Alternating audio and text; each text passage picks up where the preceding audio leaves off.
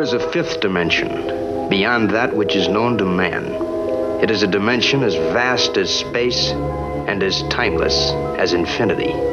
It is the middle ground between light and shadow, between science and superstition, and it lies between the pit of man's fears and the summit of his knowledge. This is the dimension of imagination. It is an area which we call the Twilight Zone.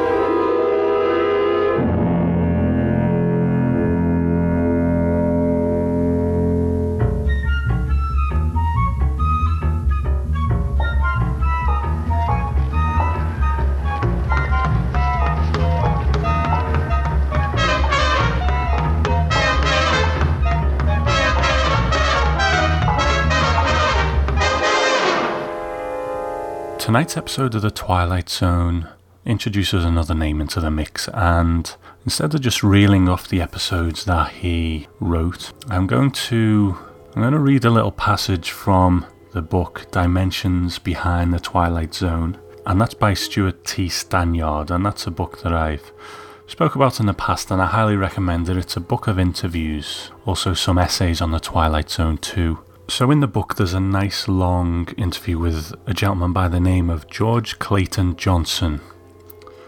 And Stuart Stanyard asks him the question, could you elaborate a little about each of the stories you did for the show? Anything behind the scenes? And George Clayton Johnson's response was, I wrote All of Us Are Dying, a short story that Rod Serling bought that he retitled The Four of Us Are Dying, and he wrote a marvellous script for it. The same thing happened with a story called Execution. When I originally wrote it, I called it The Hanging of Jason Black. Rod changed the man's name to Joe Caswell and the title to Execution. The third story I sold him was called Sea Change, but then I had to buy it back because of censorship problems, the cutting off of a man's hand. The fourth story was A Penny for Your Thoughts, in which Dick York plays the part of a mild bank clerk who discovers one strange morning that he has the ability to read people's minds, and he can tell you what everyone is thinking. Rather than feeling like it's a gift, he feels like it's almost a curse looking into what the people around him are thinking. And then I went on from that point to write A Game of Pool, which had Jonathan Winters and Jack Klugman. And then I went on to write Nothing in the Dark, which had Robert Redford and Gladys Cooper in it. It's a very, very touching story, and in my view the best one, next to maybe A Penny for Your Thoughts.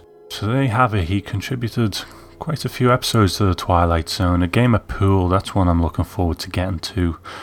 But right now let's take a look at the first episode that he wrote, The Four of Us Are Dying. His name is Arch Hammer. He's 36 years old. He's been a salesman, a dispatcher, a truck driver, a con man, a bookie, and a part-time bartender.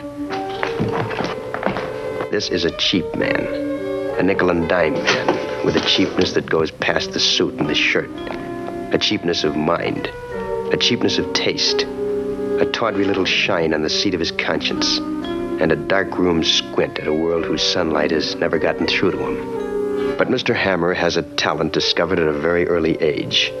This much he does have. He can make his face change. He can twitch a muscle, move a jaw, concentrate on the cast of his eyes. And he can change his face.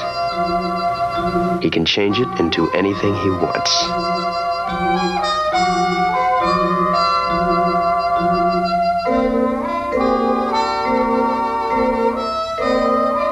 Mr. Archie Hammer, jack of all trades, has just checked in at $3.80 a night with 2 bags, some newspaper clippings, a most odd talent, and a master plan to destroy some lives.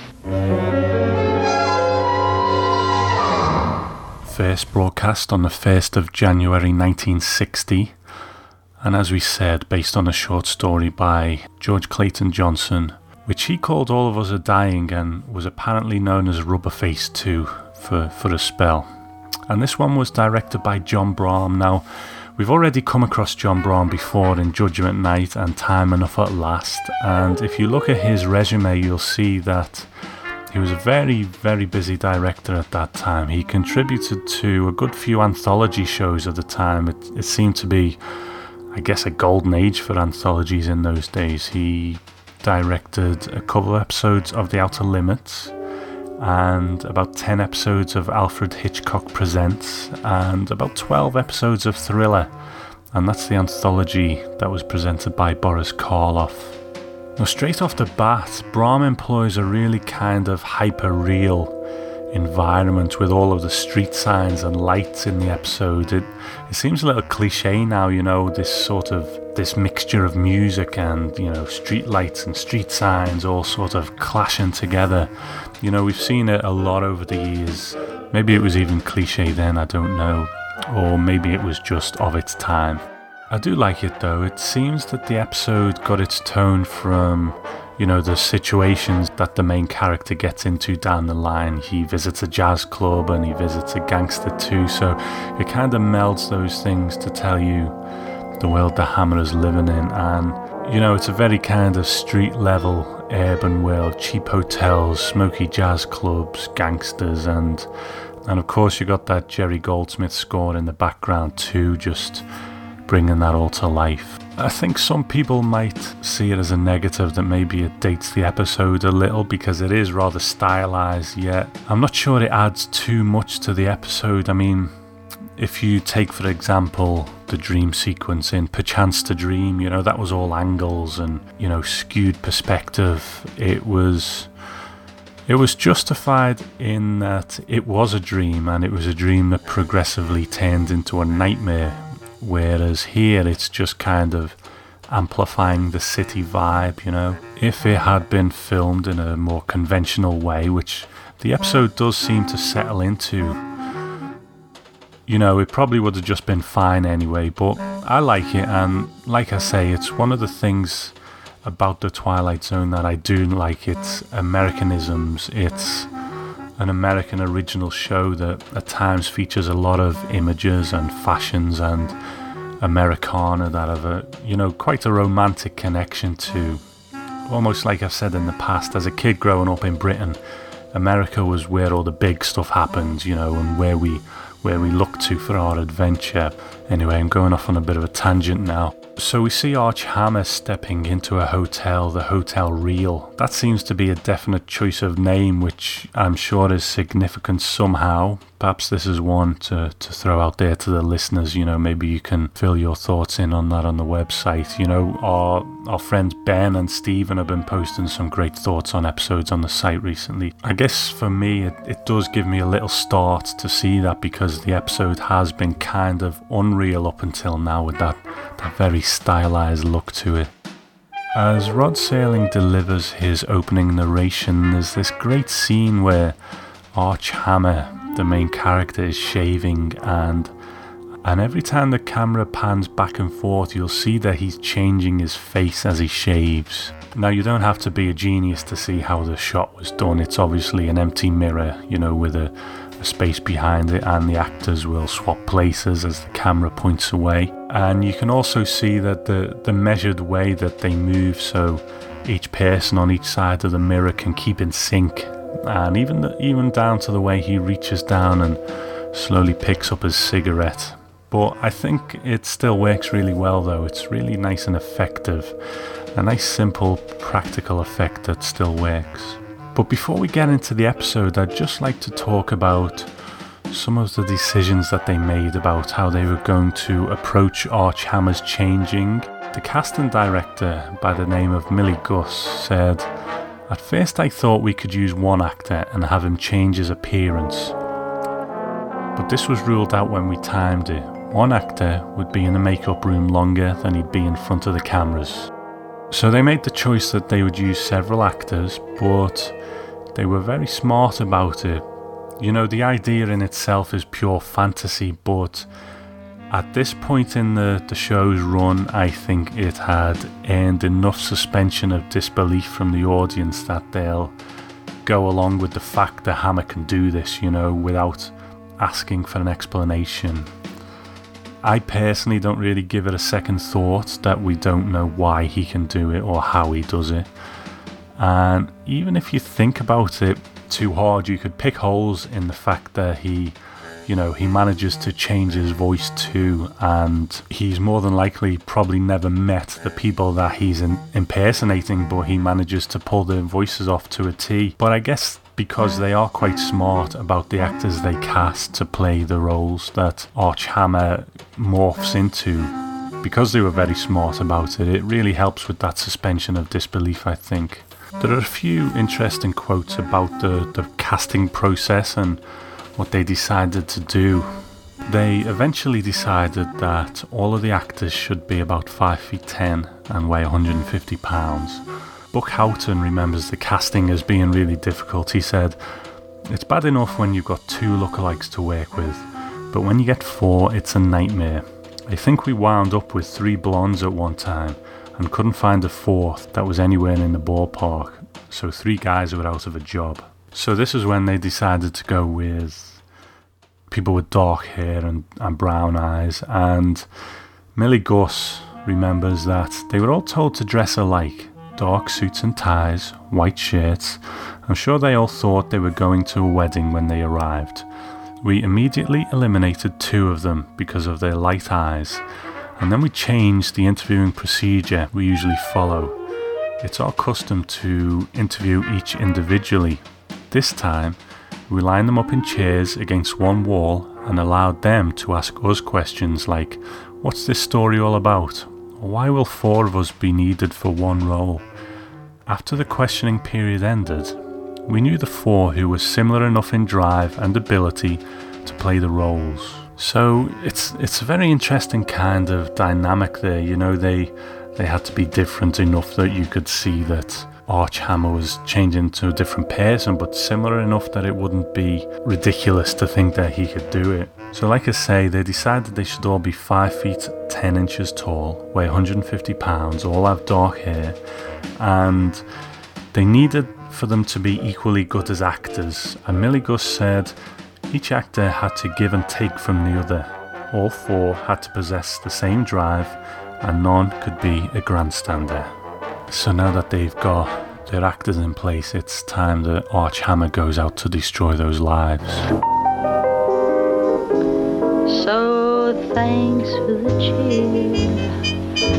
I hope you didn't mind my bending your ear.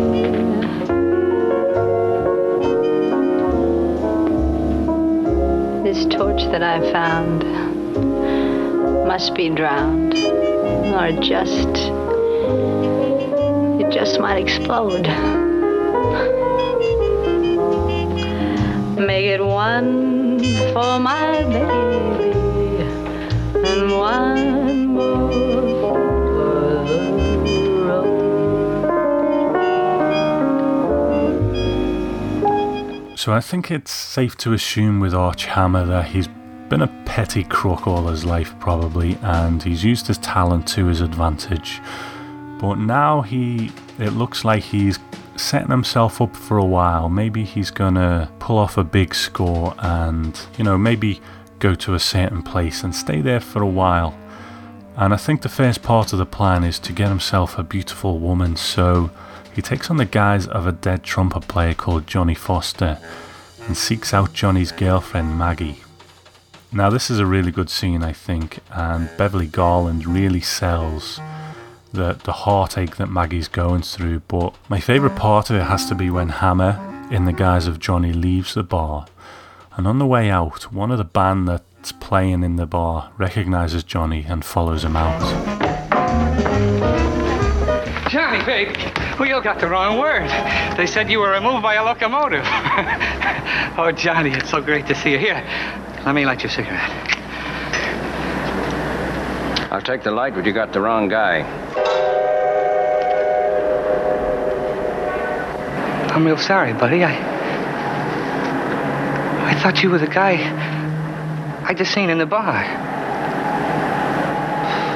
I'm real sorry. Why not a beautiful dame? Why not? I never had a dish like that. I never been loved like that. Why shouldn't I? Stand by, amorous, it's all too wonderful. I'll never find the word. Yeah, Maggie. That say enough. Yeah. Tell. Why not?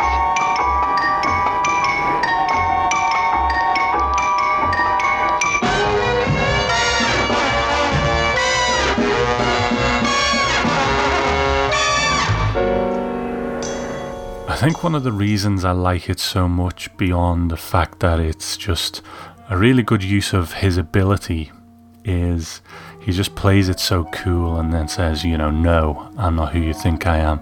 And the musicians are just dumbfounded. But I think it's the only time in the episode that you really see Arch Hammer the man. Most of the time he's trying to pull off some piece of deception or running away from other people, but here he's standing there, and following that scene with when the musician comes out to speak to him, he stands there and he tries to justify to himself what he's about to do to this woman. You know, why not me, he says. And I guess Arch Hammer hasn't been loved like that. You know, he's probably spent his adult life as someone else half the time, or on the road the rest of the time. And I'm not saying I sympathise with him, that's not it at all. I don't sympathise with him, but, you know, he's made his choice. But I also think in doing that, he's created quite a lonely existence for himself. You know, who would ever get close to a man like this? So, while I think there is a lot of bravado and just plain meanness to him, there is probably still a part of him that is as human as the rest of us and misses the things that we all want. Now, the thing is, he's going to try and steal it rather than becoming a better man to get it for himself. So the next part of his plan is to get some money for this trip that he's going to be taking with Maggie, and he does this by taking on the face of a dead gangster called Sterig, and he's going to steal some money from the gangster that killed Sterig, but he does end up getting discovered as he leaves, and he gets chased by a couple of thugs. Just as a side note, the scene where Sterig goes to confront the gangster who killed him, the apartment that takes place in is actually Marty Sal's office from the 16mm Shrine, and it was redressed for this episode. So as he's trying to escape from the thugs, he pulls another switch and takes on the face of a boxer that he sees on a poster called Andy Marshak. I guess he is one of really the only insights we get into the changing process, and it's going to become really important at the end of the episode. In order to do the change, he needs a certain amount of concentration, and now, because he's trying to get away from these gangsters, he's really anxious, and he's trying to calm himself down because he can't focus on the face that he wants to change into. But luckily for him, he sees that poster on the wall of Andy Marshak. Now this works quite nicely. The gangsters are put off and leave. But the only problem is when he turns the corner, he runs into someone that knows Andy. Andy? Andy, what's the matter with you? Oh, Andy. Yeah, I get it, yeah. What's new with you? How's the journalism business, huh? What's the matter with you? Something wrong with your mind? You punchy, Andy? Yeah, I'm punchy. Why? Am I supposed to recognize you? Yeah. I guess you would. We met someplace before, huh? That's right. It was a long time ago, though. I don't remember you, old man. How do I know you? How do you know me? As a son should know his father. What kind of a game are you playing, Andy? I'm your son? You were. You were before you ran out. You were before you broke your mother's heart. Before you did dirt to a sweet, decent little girl who would have cut off an arm for you. But now you ain't my son. Now you ain't nothing to me. You're nothing. I hate your guts. Do you hear me? I hate your guts. So that went well. I guess this is the ultimate problem for someone with this talent. bumping into someone and you don't know who they are, but they know you. Usually he's done his homework with the other people that he's taken on the persona of so far, but with this one he just didn't get that chance. Now this little scene is a setup, as we know, for the ending, and as always, if you're a new listener to the Twilight Zone podcast, I do tend to spoil every episode that we discuss, so I'll just give you a fair warning now. Now, in George Clayton Johnson's original story, the main character's talent was that he could appear as the person that whoever he was speaking to would want to see the most. Now, I haven't read that story. I don't know whether it's out there in its original form, but you could see that as an interesting premise and how someone could exploit that talent and take advantage of other people by doing it. The thing is, there are different reasons why we might want to see someone, and in the case of the character in the story, he pulls into a gas station and the attendant sees him as someone that he's been looking for 10 years because he wants to kill him. So that's how that character meets his end. Now, Arch Hammer meets his end in a similarly poetic fashion. He goes to his hotel where there's a cop waiting for him to pick him up for some petty crime that he's committed in the past. Is that where you generally stand, behind the door? When somebody I don't know unlocks my door, yeah, that's where I stand. Arch Hammer, huh? Detroit, Michigan. I've never been there. Of course you haven't. Neither was Henry Ford. Get down for a bunker rap, Hammer. I gotta put you on the book. You can make 2 calls when you get to the station. He does the old switch again. As they leave the hotel, he takes on Andy Marshak's face again. But the problem is, shortly after he does, Andy Marshak's father walks along and shoots him dead. Hey, old man. You got such a debt, Andy. You owe for so many years. You owe for so many things. And now, you pay off, son. Hey, now, wait a minute. You got the wrong guy.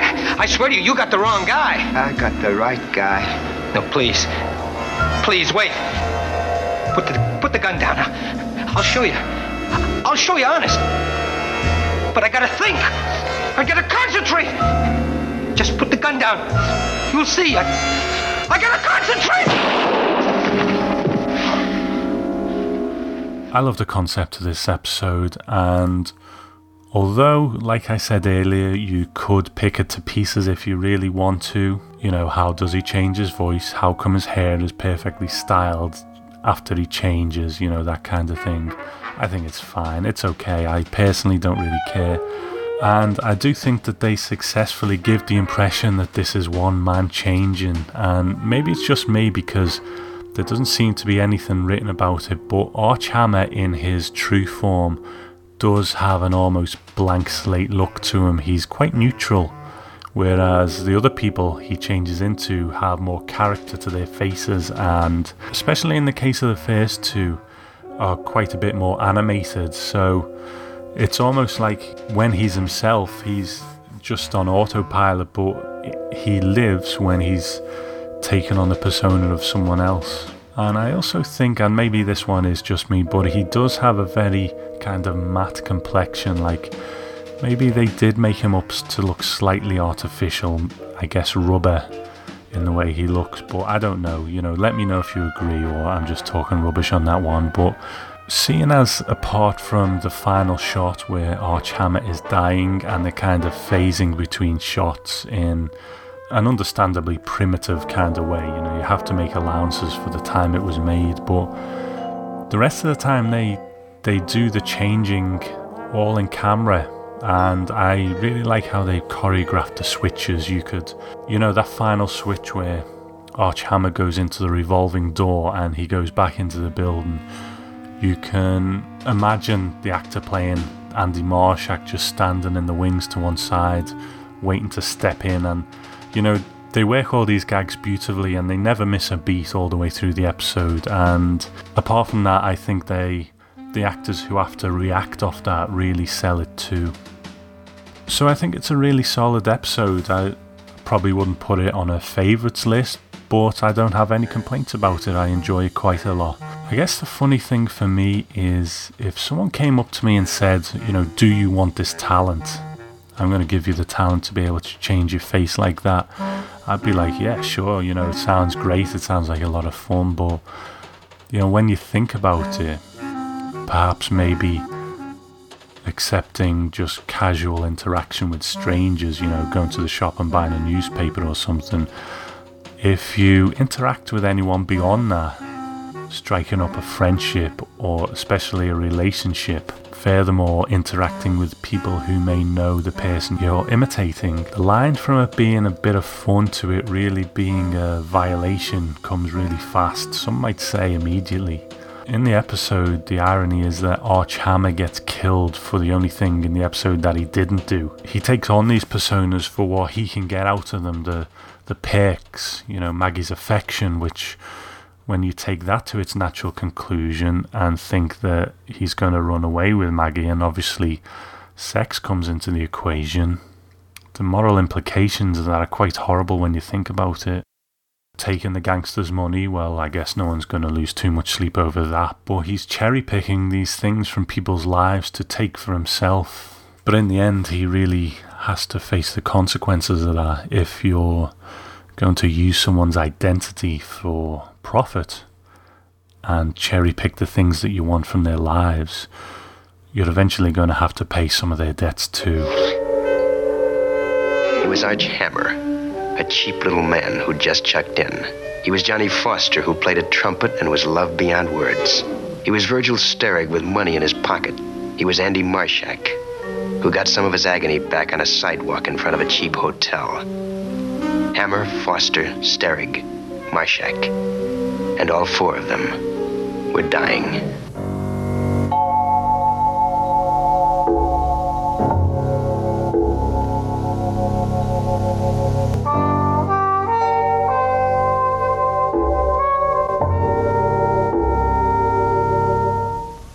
I mentioned, was it in the last episode maybe? I can't remember, but I mentioned that thankfully here in the UK we are getting a release of those Blu-rays that our friends in America and Australia have been enjoying. So the first season's going to be out late April, I think, and I do have a copy of that. The Four of Us Are Dying is one of the first episodes that I got to see in HD, and I've got to say it looks absolutely fantastic. So I will be doing some sort of review of these on the site and probably on the podcast too.